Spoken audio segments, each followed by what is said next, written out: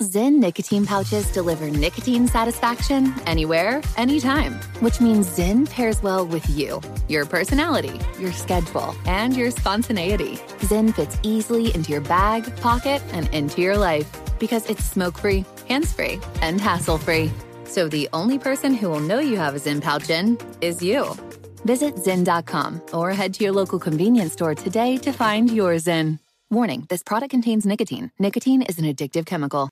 What's up, this your boy Lil Duval, and check out my podcast, Conversations with Unc, on the Black Effect Podcast Network. Each and every Tuesday, Conversations with Unc podcast feature casuals and in-depth talk about ebbs and flows of life and the pursuit of happiness. Unlike my work on stage, I tap into a more serious and sensitive side to give life advice and simply offer words of encouragement, yet remind folks to never forget to laugh. Every Tuesday, listen to Conversation with Unc, hosted by Lil Duval on the Black Effect Podcast Network, iHeartRadio app, or wherever you get your podcasts.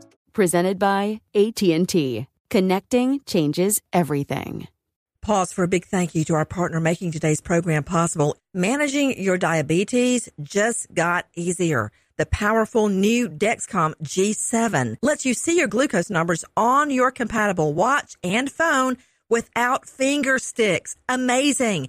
And because Dexcom G7 is the most accurate CGM system, you can be confident in your food, your exercise, and medication decisions. All those decisions can lead to big results, like more time in range and a lower A1C. Get started at Dexcom.com. Dexcom data on file 2023. If your glucose alerts and readings from the G7 do not match symptoms or expectations, use a blood glucose meter to make diabetes treatment decisions. For a list of compatible devices, visit Dexcom.com/compatibility. Thanks, Dexcom, for being our partner. From BBC Radio 4, Britain's biggest paranormal podcast is going on a road trip. I thought in that moment, oh my God, we've summoned something from this board. This is Uncanny USA. He says, somebody's in the house, and I screamed. Listen to Uncanny USA wherever you get your BBC podcasts, if you dare.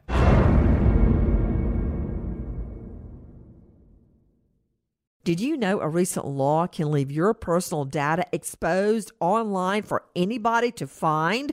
If you've turned on the news lately, you know the internet has created a dangerous new world. It's time you take back the power by using a new website called Truthfinder. Have you been issued a speeding ticket? Received a lien from the IRS? Did you forget about an embarrassing social media profile?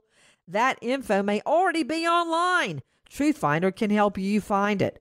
Truthfinder searches millions of public records, assembling the data together in one report. Members get unlimited searches, so you can also look up those close to you and make sure they're not hiding something. Visit truthfinder.com/Nancy. Enter your own name. Get started.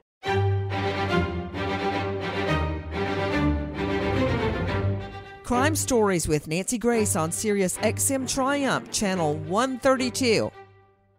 A 5-year-old little boy, Lucas Hernandez, goes missing while his dad is out of town working. Then months pass and the search becomes desperate. Volunteers, ATVs, horseback, police, tracker dogs. No one can find little Lucas until a private eye, David Marshburn, tricks stepmommy Elizabeth Glass into getting into his car. They drive for hours until she ultimately leads him to little Lucas's body found in a washed out culvert in an erosion pan. I'm Nancy Grace. This is Crime Stories. Thank you for being with us. In the last hours, we learn of another bizarre twist. The dad, Jonathan Hernandez, right now in the intensive care unit at a local hospital. Why? This after stepmommy autopsy reveals she commits suicide. The story becomes more and more convoluted with so many twists and turns, it's hard to keep up. We are going for the very latest in the condition of Jonathan Hernandez, Lucas's dad. Right now, we have just obtained the 911 calls. Do they reveal what happened to little Lucas as well as to Emily Glass? Take a listen. Oh my God. What's the location of the emergency? I'm sorry. My son's gone. He's not in the... Where's your son at? I don't know. He's gone? Yes, he's gone. When did he leave? I don't know. I just woke up really long now because he's not in his room. How old is he? And the front door was open. It wasn't locked. It wasn't locked on when he's 5. He's gone. Ma'am? Oh my God. Ma'am, how old is your son? He's 5 years old. 5 years old. Did someone take him? I don't know. Or did he walk off? Ma'am, I don't know. I just woke up, okay? I just woke up. Oh my God. I don't know what to do. I don't know what to do. What address are you at? I'm at 7655 South Edgemore. Oh my God, I don't know what to do. Ma'am, go ahead and repeat your location for verification for me, okay? It's 655. Uh-huh. South Edgemore. Okay, all right.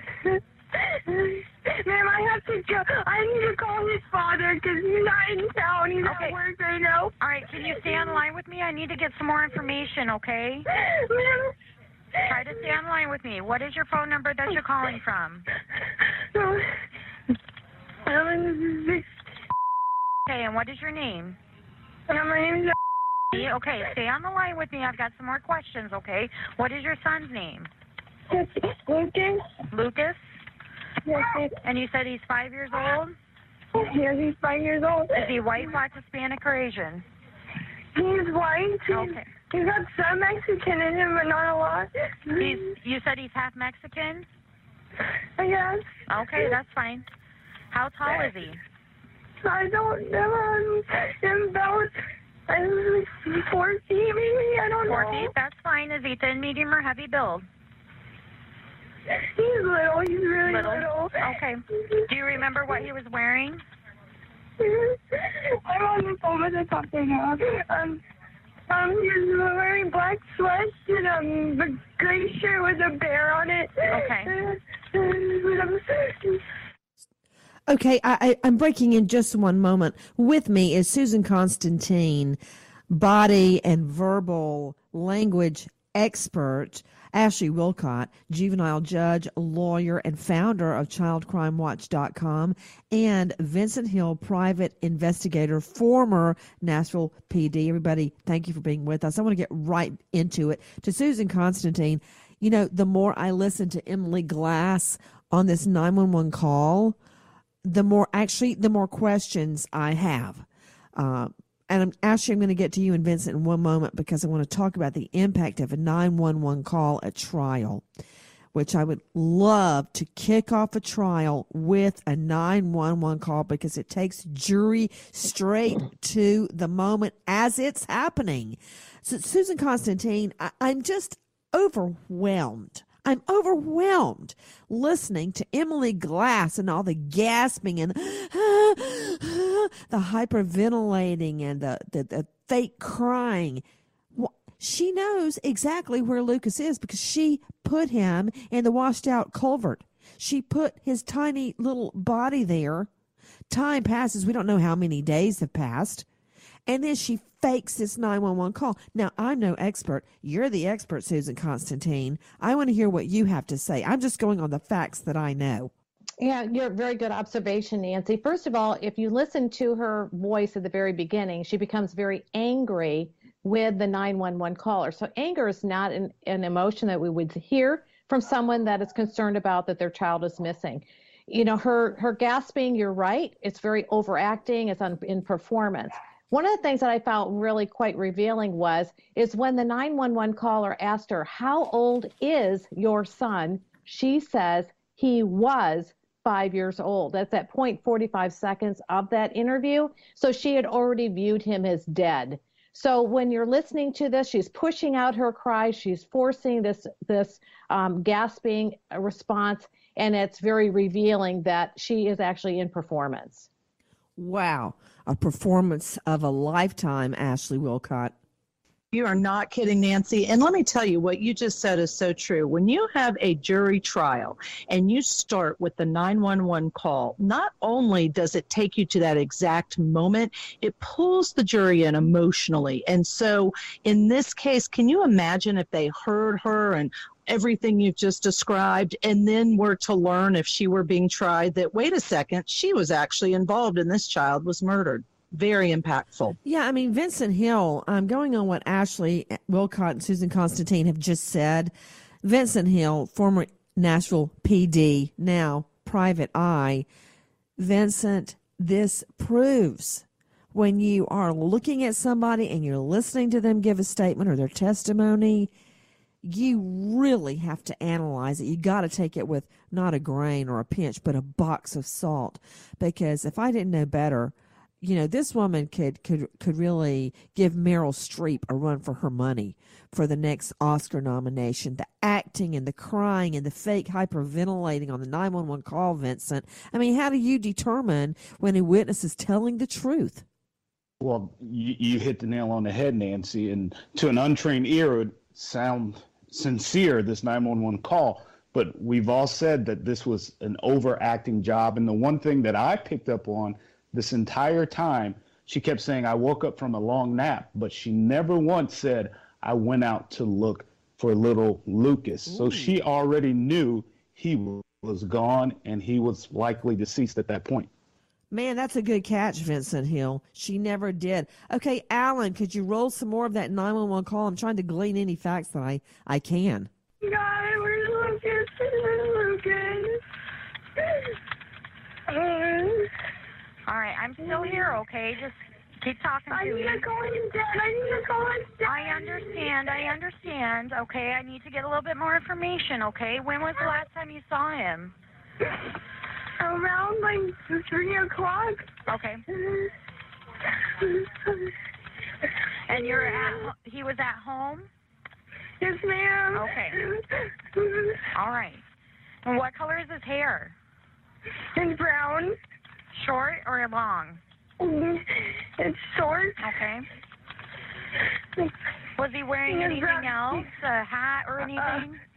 He had white socks on and he had a pull-up on because we were taking a nap. So. What do you mean a pull-up? A pull-up for nighttime, you know. Okay. What color was that? White and blue. White and blue. He has brown eyes and really, really long eyelashes. Okay. And I don't know. Just hang in there, okay?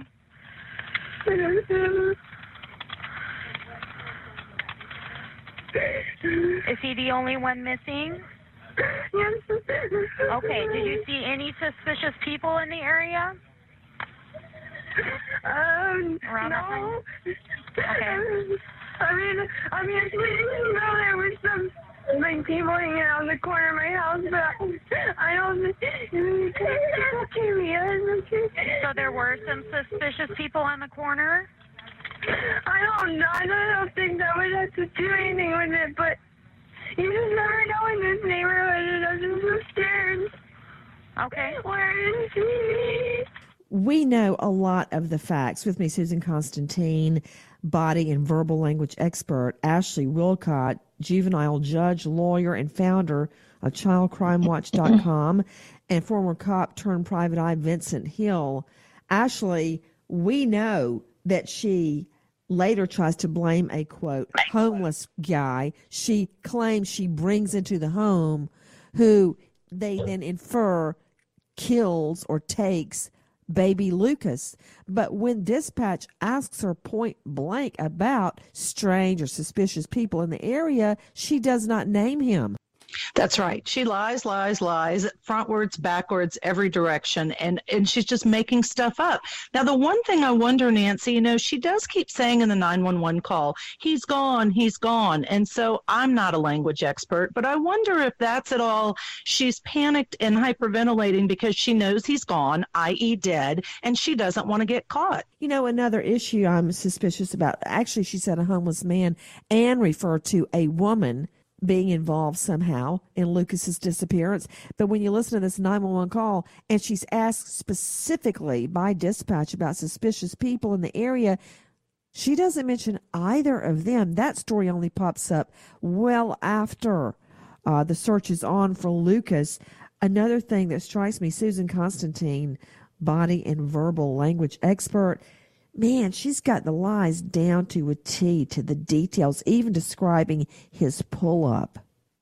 Yeah, it's overly descriptive. Most people in those situations don't remember those very high-level details. They just remember things that just kind of occurred. So the fact that they kind of go back and then they redo that statement, and then they start adding all these little details, then they're trying to appeal to the person that they're actually speaking to make it sound more logical. But the one thing that I wanted to make a point to is, remember, Nancy, I've talked about that number 3.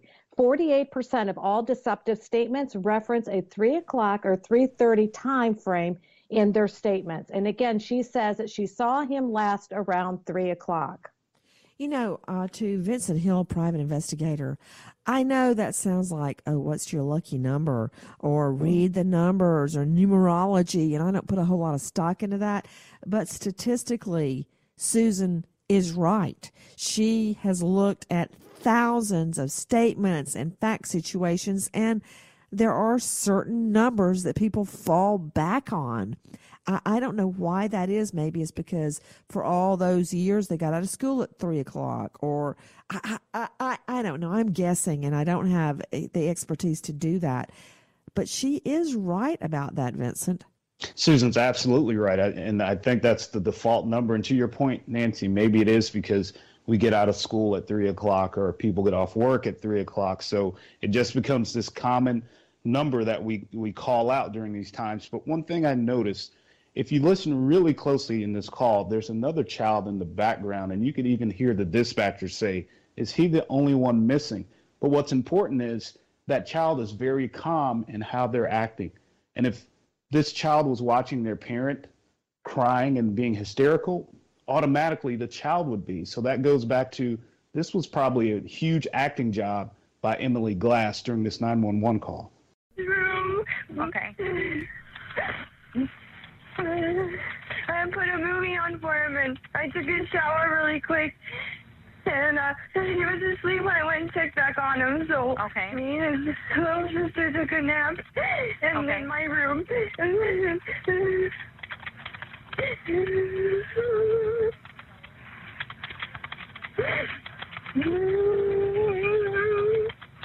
Okay, so you went to check on him, and then you went to go take a nap, and he's not there anymore, correct? No,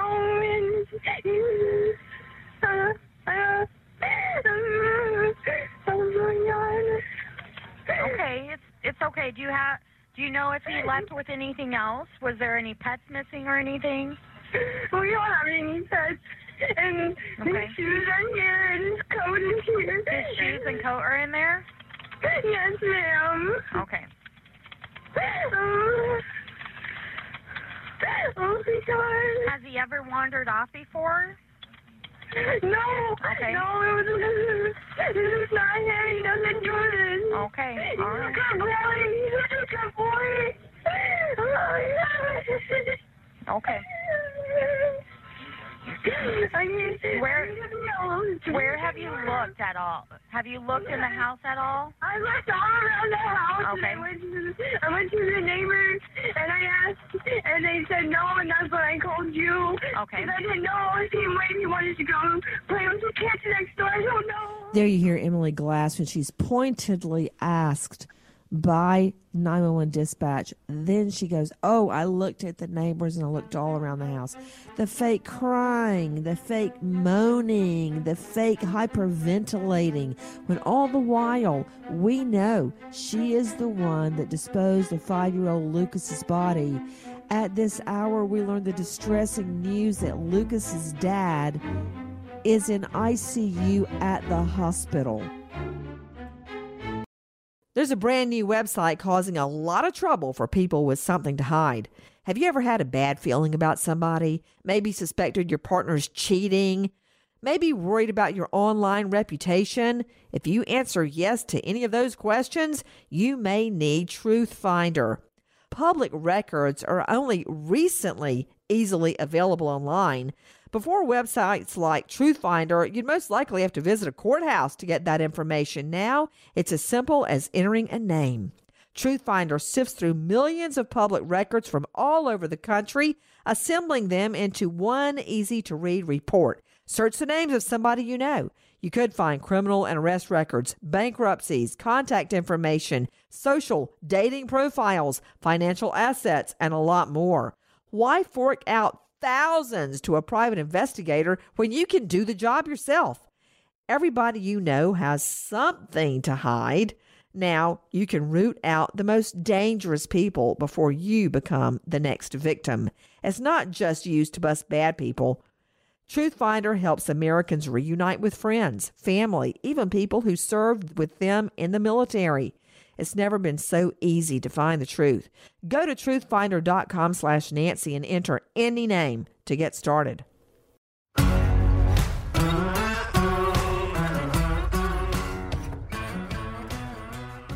At this hour, we are learning that Lucas's father, the only person left alive in the scenario, is in the intensive care unit at the local hospital. We have also obtained his 911 call when he comes back to his home and he finds Emily Glass dead from a lethal shotgun wound. Listen. Okay, tell me exactly what happened. Oh, it's the first time I've been home in like 3 weeks. My fiance has been staying here, and I had nowhere else to go tonight, so I asked her, hey, are you awake, etc., and she didn't answer, so I came home, and it's so bad. It's so bad. What happened? I saw my rifle. Okay, did she shoot herself? At her feet. Okay. Yes, I think so. Her brain is laying on the carpet, and her head is split wide open. Okay. Where's the gun at now? It's at her feet. Okay. And you said it's a rifle? Yes, ma'am. Okay. Have you seen any other weapons? No, ma'am. Okay. I have a shotgun in the closet. If it's still there, I haven't even checked. But there was only my rifle that it looks like she got out of the case. Okay. And is anyone else injured that you know of? No, ma'am. You are hearing Jonathan Hernandez on his 911 call when he discovers his fiancée, Emily Glass, Luke's stepmother, dead in his home. Joining me, Lee Egan, crimeonline.com, investigative reporter, Susan Constantine, Ashley Wilcott, and Vincent Hill. Susan Constantine, what do you make of Jonathan's words on 911? Well, first of all, he takes too much time to lead up to what happened. The 911 operator said, what happened? And then he pauses, he's like he's exhausted, and then he uses what, Nancy? Again, I've been gone for about 3 weeks.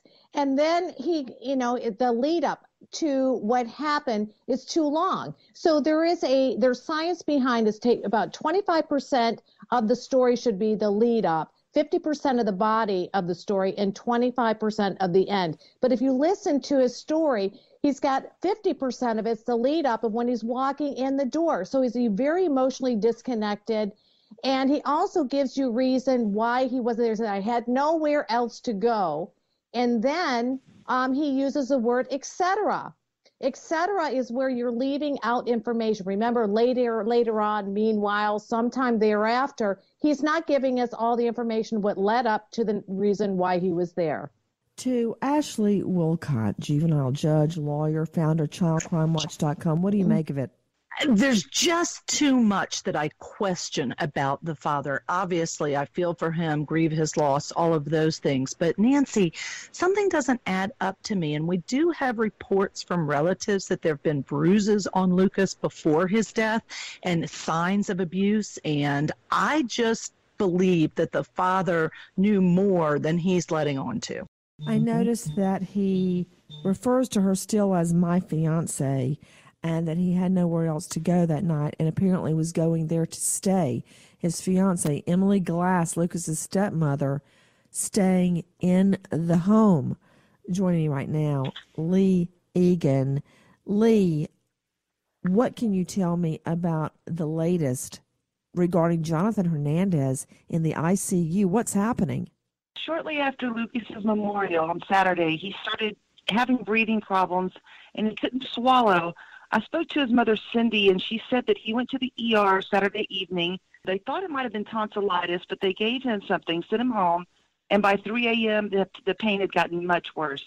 So he went back in, and they checked him into the hospital at that time, and they're doing a CT scan to figure out what's going on. He's still in a lot of pain.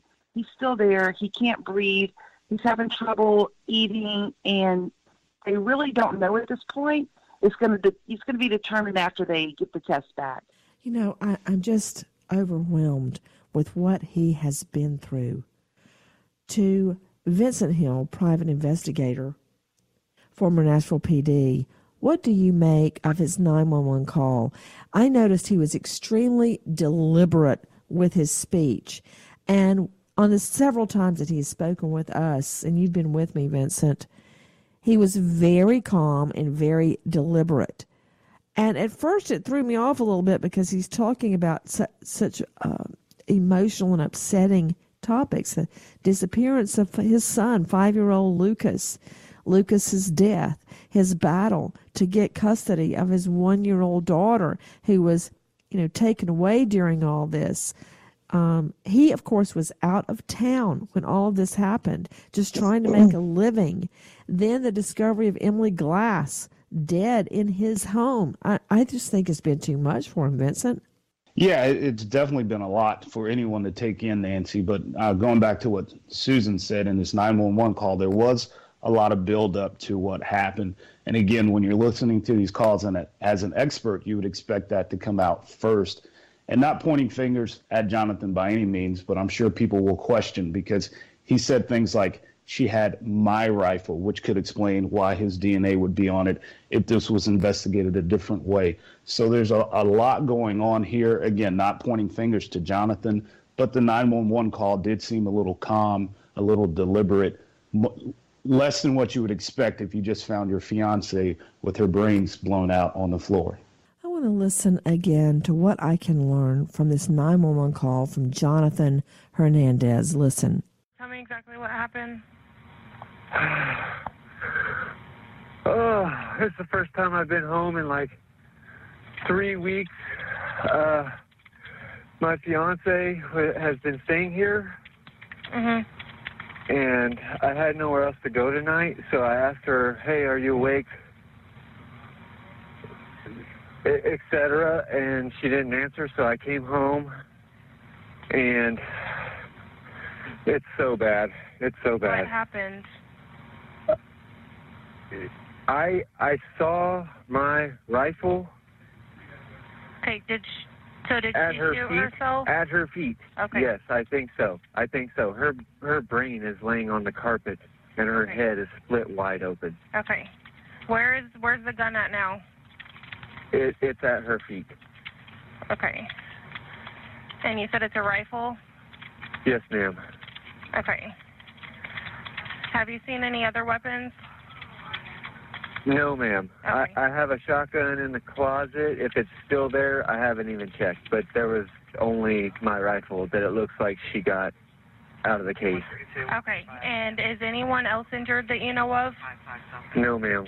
You know, his demeanor, Susan Constantine, is very similar to every time we spoke to him. So that is his natural demeanor. I think the guy's just been through too much. Susan, what do you make of his demeanor? Well, I think that you're right, Nancy, in part, is that, you know, we do look at norm or baseline behaviors. How do they normally sound? But there's other information that he's not giving us. He's leaving out stuff that's really important. You know, like et cetera. Why does a person use et cetera?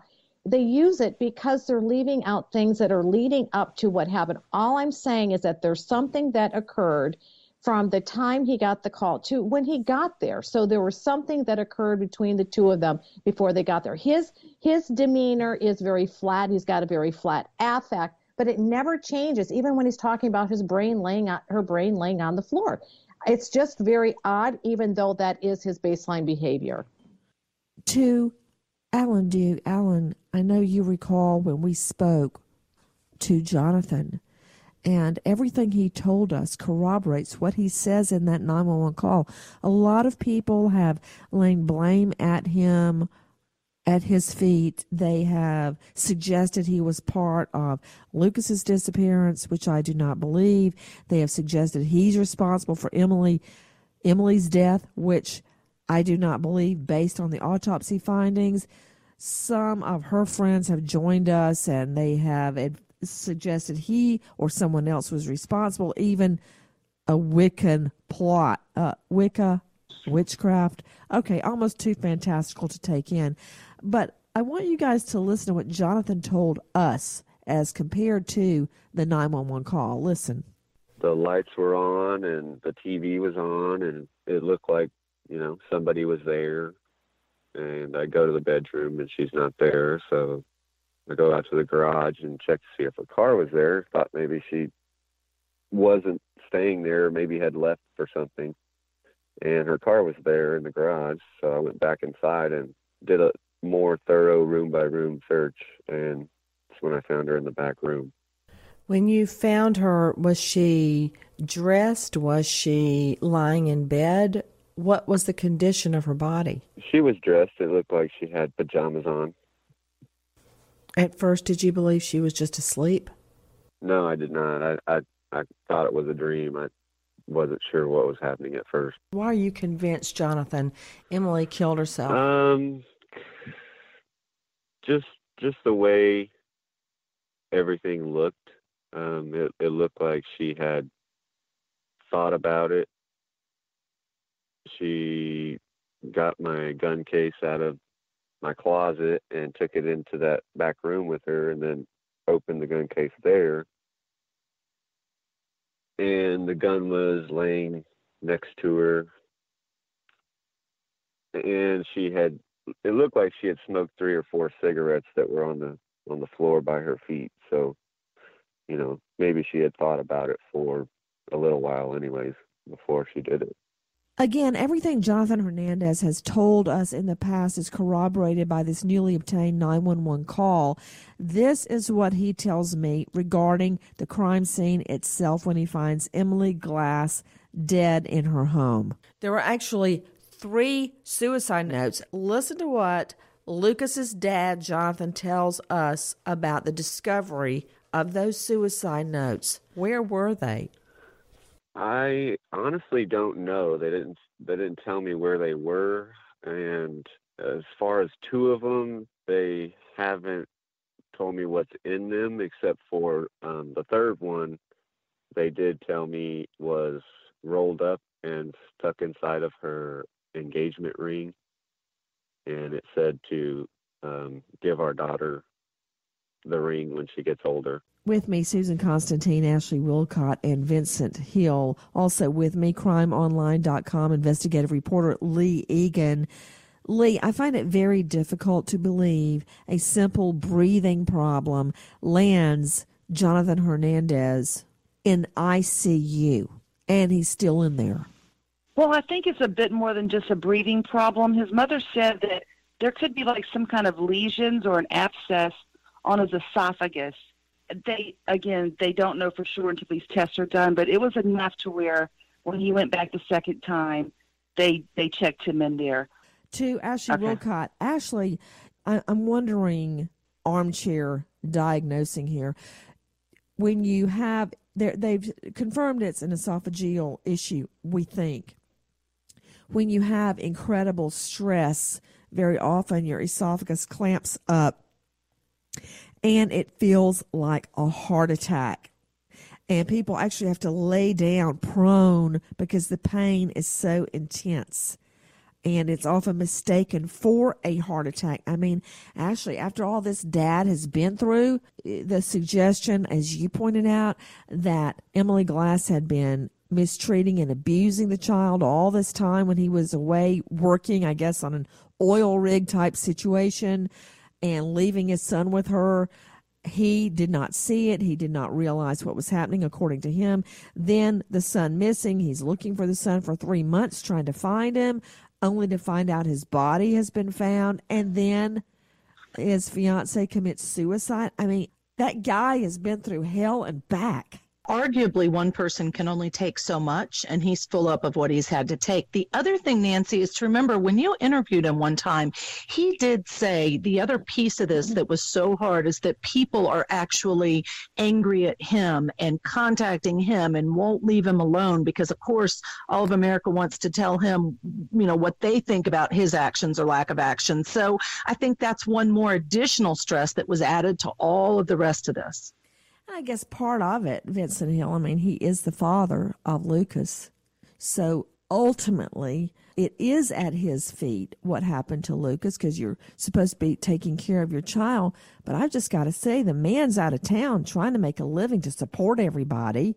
When this occurs, I don't see how he could be responsible.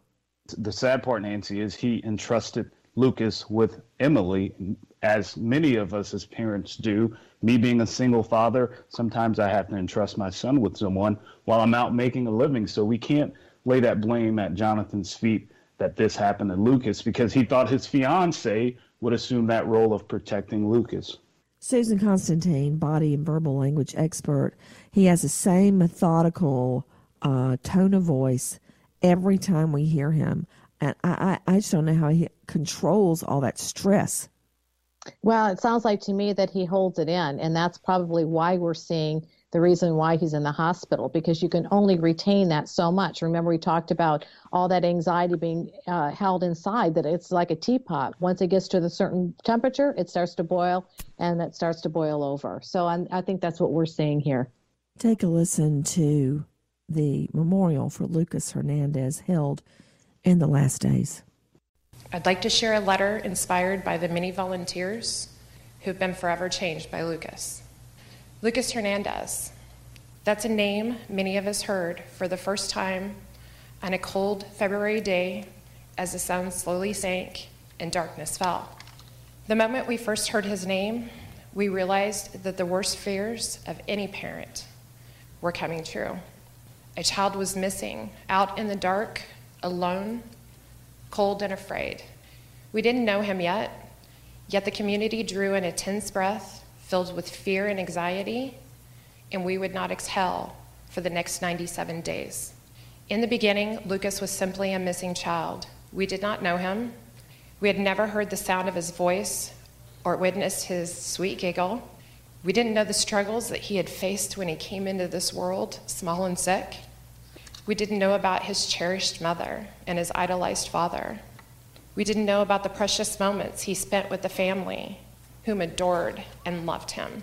All those things came later, graciously gifted to us by those who knew him best. Joining me right now, a name you all know or should know, Riley Sager. Awesome book coming out. The Last Time I Lied. Oh, my goodness. Okay, that's conjuring up all sorts of images for me, Riley. Now, it seems like I was just talking to you about Final Girls, which was awesome. Tell me about The Last Time I Lied. Oh, first of all, what I need to know is, can I get it immediately? I'm all about instant gratification. Can I get it on Amazon? That's my first question. Yes, it is available today wherever books are sold. All right. Now, that's important to me because, you know, the school the twins go to, they pile them up with reading. And honestly, to go to the bookstore. Don't get mad at me because I'm all about the traditional bookstore, brick and mortar. I'm down with it. But for their purposes, it's easier for me to just carry around an iPad and download it on Kindle. So you've made me very happy that I can get The Last Time I Lied. Yes, that's the title of his brand new book on Amazon. Okay, now hold on. And this is not an ad for Amazon. I wouldn't know them if they bit me on the neck. I'm all about the book, The Last Time I Lied. Okay, it's out today, first day. Tell me, it better be a thriller, Riley. Oh, it is a thriller. Oh, yes. If there's not a dead body and I'm not thrilled, then I don't want it. Forget a romance. Tell me this is not a romance, is it? There is a little bit of romance, but... Oh, dear Lord in heaven. What is all you can think about is sex? Really? Okay, when there's a dead body, I have this fight all the time about Haley Dean because I have a team. I come up with ideas for my character, Haley Dean, and they always want her, getting more involved with a man. I'm like, what is it with you people? Is that all that's on your mind? So you threw in some romance. Okay. I hope it's, an appropriate amount of romance. And he's suspicious, too, so it might not be completely romantic. I want the thrill, Riley. Tell me. Okay, so the book is about a woman named Emma Davis. And 15 years ago, she went to an exclusive all-girls summer camp. And well, hold on. Whoa. All Lucy and John Davis friends want them to go to summer camp. I'm like, HELL, no. What, do I want them dead or molested? Forget it. They're staying right here with me, and we're staring at the TV. Yeah, after okay, reading this now, book. Hold on. How old is Emma when she goes to summer camp? She is 13. Okay, that's a little bit better. Okay, go ahead. I was about to accuse you of being a bad dad, although this is a fictional character I'm getting mad about. Okay, go ahead. Emma goes to camp. What happens? 3 of her cabin mates leave the cabin in the middle of the night, and the last one out the door shushes her and says, "You're too young for this, Em," and they're never seen again. I'm getting chills. Okay, just so you know, I was a camp counselor at Rock Eagle National 4-H Camp. Oh, were you? Oh. Where I was a hike master all day long. I took children on hikes, and you just scared me. The thought of 3 of them getting out and never being seen alive again. And now, 15 years later, she's invited back to that same camp to teach art because she's an up-and-coming artist. And she decides to go and try to find out what happened to her friends. You actually gave me chill bumps just then. Okay, so they leave. Emma stays behind. Whatever you do, don't give away the ending because I will never, ever forgive you. My husband is the worst. We can't watch a movie without him blurting it out, usually because he's seen it before, not because he's sleuthed it, okay? And even the twins, they're 10. Before we watch any movie, they're like, "Dad, do not speak, okay? Don't give it away." Oh, I won't. So they leave. It's in the middle of the night. I'm scaring myself. Then what happens? No one, they've never been found. So 15 years later, Emma returns to the camp as a painting instructor. And her real reason is to try to figure out what happened to her friends. And when she gets there, she realizes that everything about that camp might not quite be what it seems. You mean Camp Nightingale? I mean, do you think maybe you should have given it a creepier name than Nightingale? Like Camp Freaky? Oh, but names can be deceiving. Looks can be deceiving. You can't trust anyone. I love it. Okay, go ahead. So she goes back to Camp Nightingale. And what happens? And as a painting instructor. But wait a minute. During the years between age 13 and she turns into a young adult, what happens then? Well, she's haunted by in that time. Do we know? She's haunted by the past. Those friends mentally haunt her. She wants to know what happened to them, and this is... What do you mean by haunted? They come to her in dreams. She wakes up in the night screaming. She's sweaty. What? Tell me. Clammy. She might have had some mental problems after the disappearance. Ooh, well, I guess so. And some of them might return to her as hallucinations, or they might be ghosts. You never know. Wait a minute. Let me ask you something. Yes. Where are you from? Riley Sager, that you don't believe in ghosts? I am from the mid. Let me guess, New York City? No, Pennsylvania. What part, please? It's the tiniest county in the state, Montour County. I lived in Philly for a while with my sister when she was a professor at Wharton for a brief time after my fiance was murdered. And so I know the Philly area pretty well. Now, where is this? This is pretty much in the middle of the state. Oh, very rural. Nice. Yeah, I grew up surrounded by fields and Me forests. too. Soybean fields and tall pine trees. So we don't know exactly why she's hallucinating or she's having dreams, or are they for real ghosts begging her to help find them. Exactly. So that night when the girls leave, they're also 13, I take it? No, they're older girls. Older? Yeah. As in 15, 16, Yeah. 17? 15, 16. And she has no idea where they were going. No. Did she try to go along? That would be spoiling things. I can't spoil okay. things All right. for you. Don't spoil it. Don't you dare, because I will never forgive you. Now, you've just come off the success of Final Girls. Final Girls, for those of you, you know what? I'll let you tell it before I go on and on about. You tell about Final Girls, because it's a huge bestseller. Final Girls was about a group of victims of horrible horror movie-like massacres. And there are 3 of them, and they get all this attention in the press. And when one of them dies under mysterious circumstances, the other 2 sort of meet up, and things get really suspenseful and scary from there.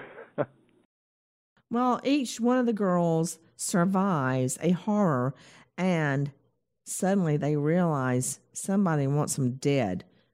They were the victims of 3 separate tragedies. Okay?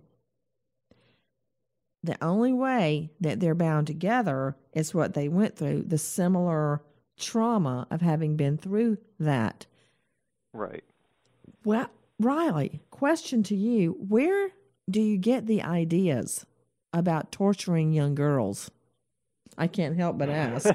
Well, I don't see it as torturing young girls. I see it as showing their empowerment. Empowerment with basically a serial murder in the background. Well, in the 3 Final Girls, of course, they were the tragedies were separated. Right. But how do these ideas come to you?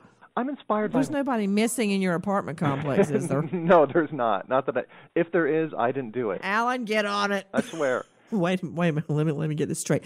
The ideas just, quote, come to you, because if I had you on cross-examination, so much like the dream O.J. Simpson had, the ideas just come to you. What a phenomenon, almost as if you're clairvoyant, Riley Sager.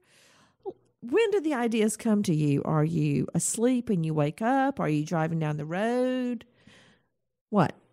Part of my writing process is really just I allow myself thinking time, where I just sit in a comfy chair with a cup of coffee and a pen and paper and just think about what fascinates me, what do I want to spend a year writing, what could make a really interesting, suspenseful book. And with The Last Time I Lied, one of the things that inspired me was it's a classic movie from Australia called Picnic at Hanging Rock. And it's about girls at an all-girls school in the outback who go to a place called Hanging Rock, and they vanish. And there are no answers. The movie doesn't tell you what happened to them. Riley Sager, you're freaking me out just a tiny bit. Are you sure nobody's missing? No one is missing in your apartment complex. You know, I can find out, Riley. You might as well tell me the truth. Should I put my neighbor on the phone? No, because I know that's the neighbor. I'll tell you. How do I know that's your neighbor, not somebody bound and gagged in your basement? I mean, I don't know. Okay, so you're telling me, Alan, check it out, make sure nobody's missing in his apartment complex. So how long did it take you to write The Last Time I Lied? It was about a year. In between finishing Final Girls and the publication of Final Girls, I had a lot of time to work on my next book. And I spent a lot of time trying to figure out what kind of creepy things are happening at this creepy camp. And the middle of the forest. Well, there goes my children's chance at going to camp next summer. That is just not going to happen, and certainly not to Camp Nightingale. So, question to you. I apologize to them because you will not be sending them to camp after reading this book. I'll be going to camp anytime soon. Let me ask you a question. So, we have Emma in this, Last Time I Lied, and Quincy in Final Girls. Are they different? Do they have the same type of personality? And how did you create that personality? Well, I like to look at what happened to them in the past, these traumatic events, and see how they shaped them. For Emma, she's a painter, and one of the things she does is she paints the girls who went missing from her cabin.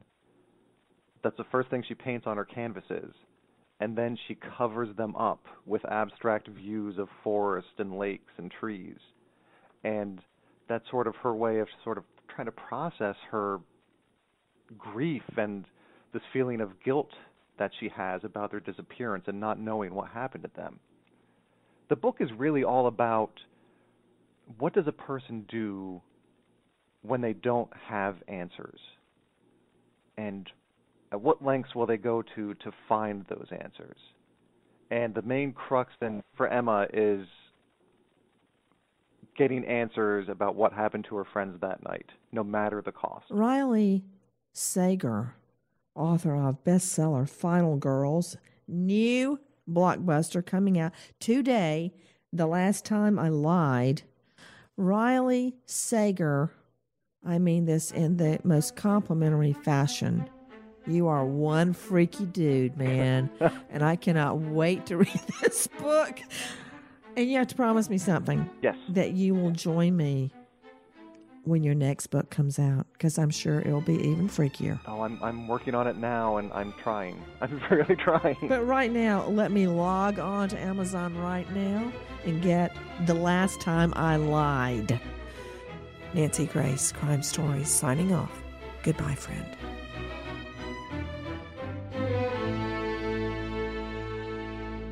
There's a brand new website causing a lot of trouble for people with something to hide. Have you ever had a bad feeling about somebody, suspected a partner of cheating, worried about your online reputation? If you answer yes to any of those questions, you may need TruthFinder. TruthFinder may reveal court records, bankruptcies, contact information, social, dating profiles, assets, and a lot more. You get it all in one easy-to-read report. Why fork out thousands of dollars to a private eye when you can do the job yourself? Go to truthfinder.com/Nancy and enter any name to get started. From BBC Radio 4, Britain's biggest paranormal podcast is going on a road trip.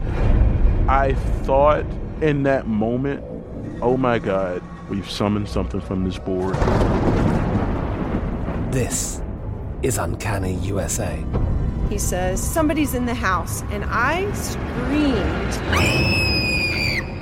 Listen to Uncanny USA wherever you get your BBC podcasts, if you dare.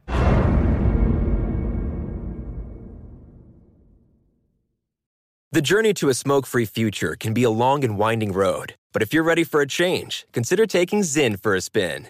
Zyn nicotine pouches offer a fresh way to discover your nicotine satisfaction. Anywhere, anytime. No smoke, no spit, and no lingering odor. Get in gear with the Zyn 10 Challenge and enjoy 10 smoke-free, spit-free days for just $5.95. Order online and start your new journey today. Warning, this product contains nicotine. Nicotine is an addictive chemical. Xfinity has free premium networks for everyone this month, no matter what kind of entertainment you love. Addicted to true crime? Catch killer cases and more spine-tingling shows on A&E Crime Central. Crave adventure? Explore Asian action movies on Hi-YAH. Searching for something extreme? Check out skating, snowboarding, and more on Fuel TV Plus, the global home of action sports. And find crowd-pleasing bops on iHeartRadio's Hit Nation playlist. There's new free shows and movies to love every week. Say free this week in your Xfinity voice remote. Pause for a big thank you to our partner making today's crime stories possible. It's Leesa Mattress, a collaboration between Leesa and West Elm. The natural hybrid is made from natural latex, natural wool, and environmentally safe foams. The natural hybrid elevates your sleep and supports. Go to leesa.com/Nancy to learn more. That's LEESA.com/Nancy.